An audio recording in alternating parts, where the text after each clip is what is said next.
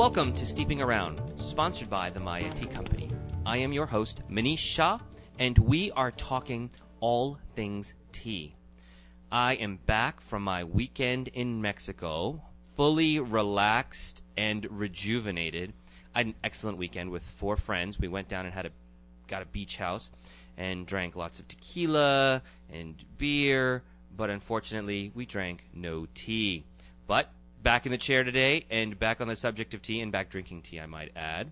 I had a wonderful weekend, but producer Tere joins us, and she did not have a weekend nearly as good. I did not. I got very, very sick with a bad cold this weekend, so I was kind of stuck on the couch and really couldn't do much of anything.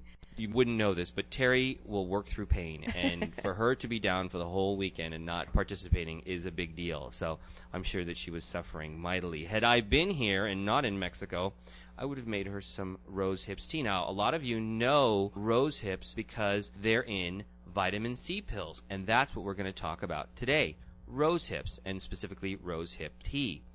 It's got a great history. We're going to talk about some of the health benefits. We've got a little recipe on how to make rose hips tea. Perhaps you can use it the next time you might get sick.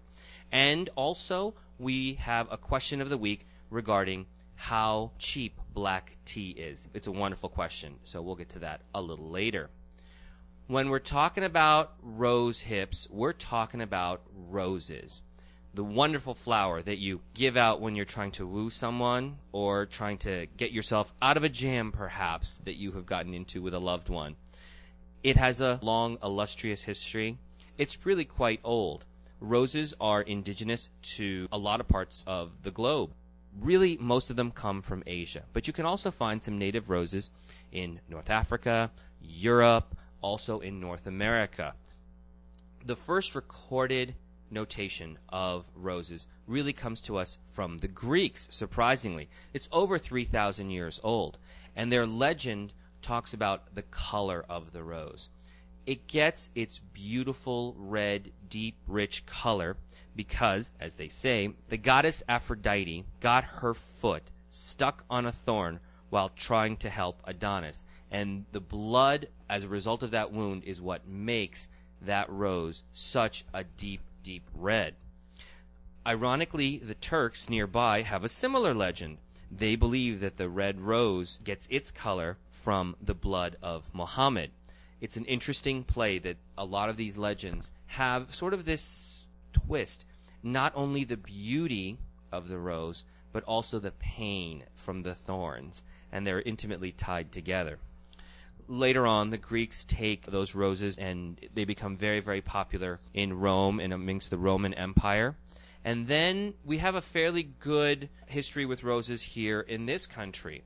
Now, the native roses were used for a long, long time by the Indians that were already here, but the colonists were also very fond of roses. In fact, our founding fathers have a good history with roses.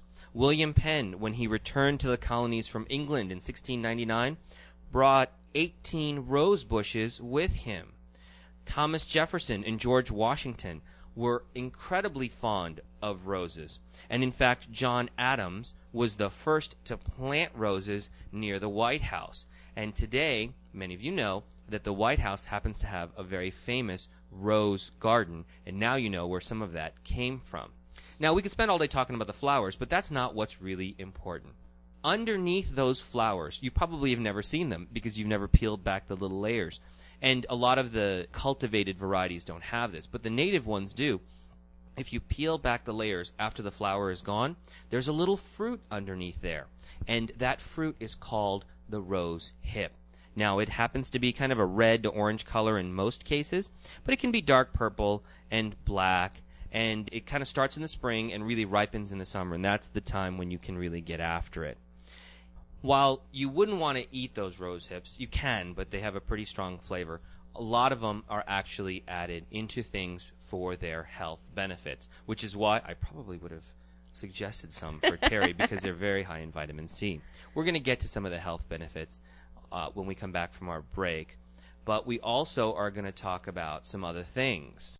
Coming up also after the break, we've got a delicious rose hip tea recipe for you to make at home.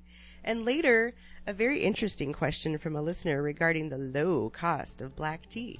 Yes, I'm looking forward to tearing into that. So stay with us. We'll be right back here on Steeping Around.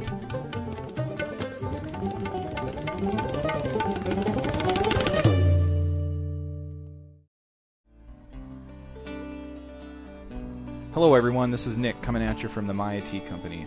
Although most of my work is limited to assisting the company at the local Tucson farmers markets, the benefits in working in and around the Maya Tea Company are many. When I first started to work here, it dawned on me that they had a huge supply of yerba mate, which just happens to be my favorite stimulating beverage. It felt as though I was right at home. When I used to do a lot of travel and keeping long hours playing in a band and going to college, yerba mate was my beverage of choice. I've been drinking yerba mate for years now, and I appreciate that it doesn't make me quite as jittery as coffee. It has a host of vitamins, minerals, antioxidants, amino acids, and the list goes on. Working for the Maya Tea Company in the Tucson farmers markets requires that you are on your A game at all times. And for me, yerba mate is the perfect beverage to assist with that. So the next time you're in the market for purchasing some of the finest yerba mate, visit us at mayatea.com, and don't forget to enter the coupon code STEEP to receive 15% off. Thank you so much.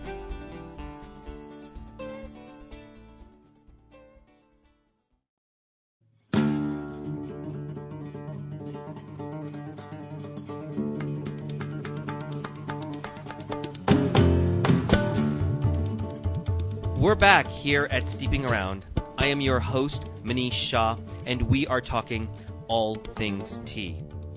If you've been listening the last couple of weeks, you know that I was quite sick. In fact, 2 weeks ago, I was like almost feverish when we recorded the show.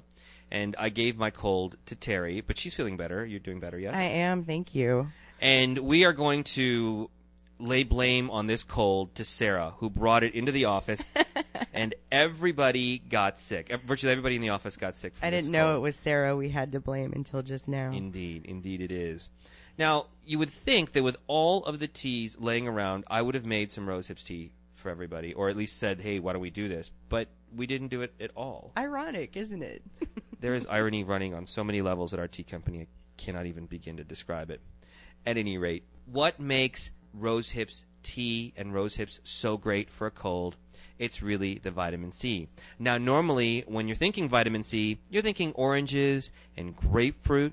In fact, rose hips, in their fruit form, contain 20 times the vitamin C that you'll find in most citrus fruits. The problem is, it's probably not a kind of fruit you want to take. It's a little tart. It's not as pleasant as eating an orange or a grapefruit. So, people have modified it and put it into foods.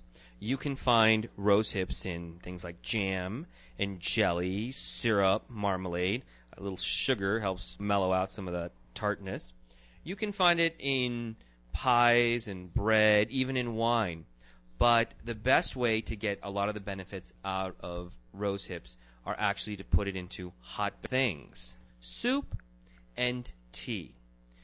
Aside from having a lot of vitamin C in it, rose hips also have a few other vitamins. A, B, E, and K. It also has a little pectin and organic acids. Now, all of those acids and all that tartness help it along with something else as well. It can actually serve as a mild laxative and a diuretic, as many tart and acidic things will. Now, we don't want to get into the specifics of that because this is a family show, but it can be used in that way. Rose hips powder has also been shown as a very powerful anti-inflammatory. Again, all of that vitamin C, all of those antioxidants really prove that rose hips powder, when consumed, is good in helping patients suffering from knee and hip osteoarthritis.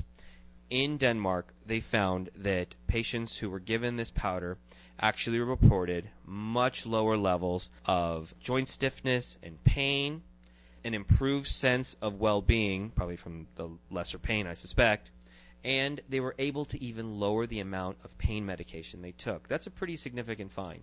So, good for cold, good for osteoarthritis. If you are going to be suffering from a cold and want to make rose hips tea to benefit, we probably should have a few weeks ago, we're going to give you the recipe. It's pretty easy. You want to start with some dry rose hips. You'll need about 1/3 of a cup. Now, when you make this tea, it's going to be tart, so you're going to want to add a few things to it. Actually, just one thing, really. Mint. Mint really mellows it out. So 1/3 cup of dried rose hips, and then about a tablespoon of mint. You want to put that into a large saucepan with a quart of water over medium heat and bring it to a boil. Let it go ahead and boil for 15 minutes. One of the things you'll notice about the rose hips is that they're a little crunchy. They're tough, and they're not like soft and pliable. So you need to really boil it to get all of the benefits out of it. Don't be afraid. The mint will help mellow it out, I promise. If you want to get even more benefit out of the rose hips, you can even, at the end of the 15 minutes, mash them down with a little fork. Squeeze all the goodness out of there, and you're going to get that benefit too. If it's a little tart, don't be afraid to add a tablespoon of sugar or honey to mellow it out to make it more palatable. But drinking it hot especially will be helpful when you have a little cold, especially in the first sign of it. It can make a big difference. I know I wish we had done so. Alas, we will not worry about the past. Coming up, though, in our future, we're going to address the question of the week. We're going to talk about how cheap black tea is, and I can't wait to get into it. So stay with us. We'll be right back here on Steeping Around.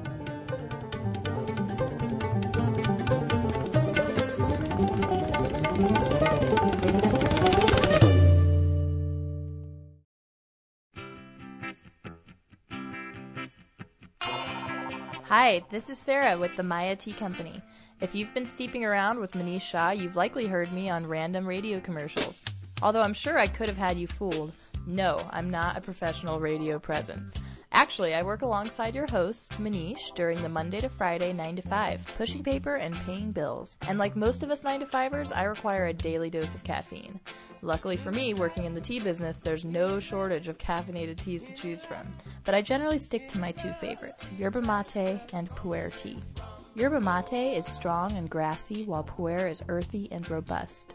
When it comes to flavor, these teas couldn't be any more different. But I can depend on both of these to keep me on the edge of my seat, which is really a necessity when you work with a guy like Manish.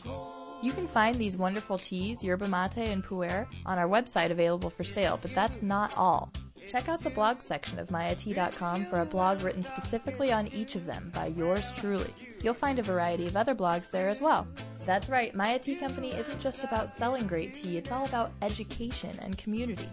So if you like what you've heard on Steeping Around, you're sure to love what you're going to find on mayatea.com. And if you type the word STEEP into the coupon code, you can save 15%. Cheers!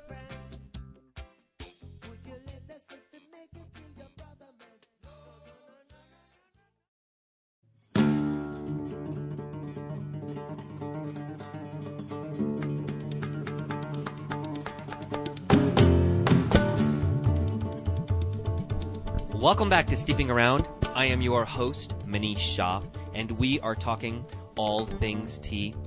All of you know that I love getting email from you, and we've had quite a bit of it in the last few days. If you would like to send me a tea-related question or a question about this show, you can do so at our email address. That email address is steep@mayatea.com. That's STEEP@mayatea.com.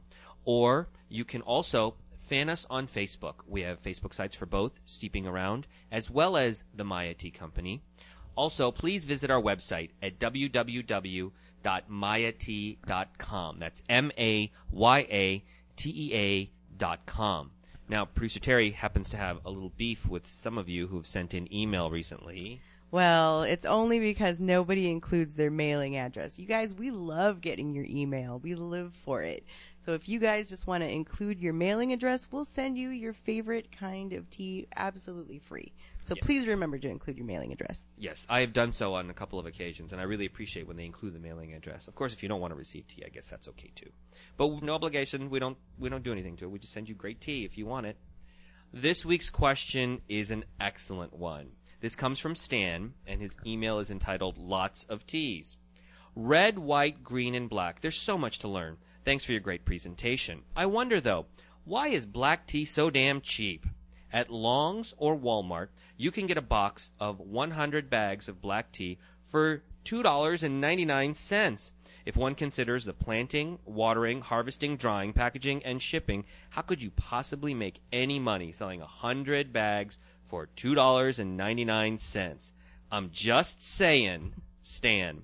Great email. And Stan is right to a certain degree. And I thought this is a great time to kind of peer into what really happens in the tea world. When you go to the grocery store and you see those tea bags, what are you getting? Now, you may have heard about my diatribe on tea bags and my preference for loose leaf tea. But let's actually go into what is in those tea bags that you're getting at the store. Generally speaking, that's the lowest grades of tea that are available. They're also from really cheap producing countries. Countries like Brazil, Argentina, some out of Africa. And the average price on those teas is really quite low. For example, if you were to buy whole leaf tea in India and China, we're talking about in chest or in multi-chest form and in pallets, you would pay anywhere from $2 to $3 to $5, $7 or more per pound. It can get kind of expensive. The price for those fannings, for that dust coming out of some of these high-producing, low-cost countries can be anywhere like 50 cents a pound. It's pretty low. Now, what goes into a box of 100 tea bags? Well, each tea bag is 2 grams. It's only 2 grams of tea. So how much tea is in 100? 200 grams. It's only about half a pound of tea in there. It's not very much at all. So your 100 cups, if you think about it, how much tea is actually in there? Well, let's say they're paying a higher price. Let's say that you're a big producer and you pay like 65 to 70 cents a pound for that tea. Well, that works out to be 30 cents worth of tea in that whole box. 30 cents. Everything else is packaging and planting and water and all of that other stuff that we talked about, all of the packing. So now 30 cents plus all of your packaging. Of course, there is the markups and people have the distributors take it and so forth. So you can see why that package becomes $2.99. Are they making a lot of money? Not amazingly so, but they are, and they're making it on volume. So that's how you know. You can imagine what the machinery is and what those people are being paid for that tea to be sold at those prices. Now, let's contrast that, and I'm going to do a little selling job on my own types of tea. Well, I'm at least calling it out, so it's overt. What about what we do? Black tea, English breakfast, a great blend that we make. What does it cost you if you wanted to get it from us? It would cost you $30 a pound. That includes the shipping to your door, but it's loose leaf tea. $30 a pound, you're like, that's 10 times more. Actually, it's not, because that is going to make 200 cups of loose leaf tea, and there's no packaging. So what does it boil down to per cup? Well, if you buy it from your store, it's 3 cents a cup. If you buy it loose leaf, it's 15 cents. Is it 5 times more? You bet. But taste what 12 cents can buy you. And we would love to show you the difference. It's for real. Stan, if you had sent me your mailing address, you would be savoring that English breakfast right now. And if you will do that, I will definitely send it to you. Great question of the week. And we are going to continue on this crusade to get everybody to try loose leaf tea. Next week, we are going to take a little break from herbals. We are going to actually delve into some of the email that has been sent to us. They've got questions about the show. They've got questions about me. They've got questions about tea. So we're going to jump into several of the emails and do an entire show based upon your feedback. After that, though, we jump into a series of 5 green herbals. Mint, yerba mate, and fenugreek, and it's going to be great. It's going to be great. So you'll want to listen in the upcoming weeks. I want to thank you for listening to the show this week. Thank you, Tere, for joining us as always. Thank you. And remember, it is always so much fun when you're steeping around. Have a great week.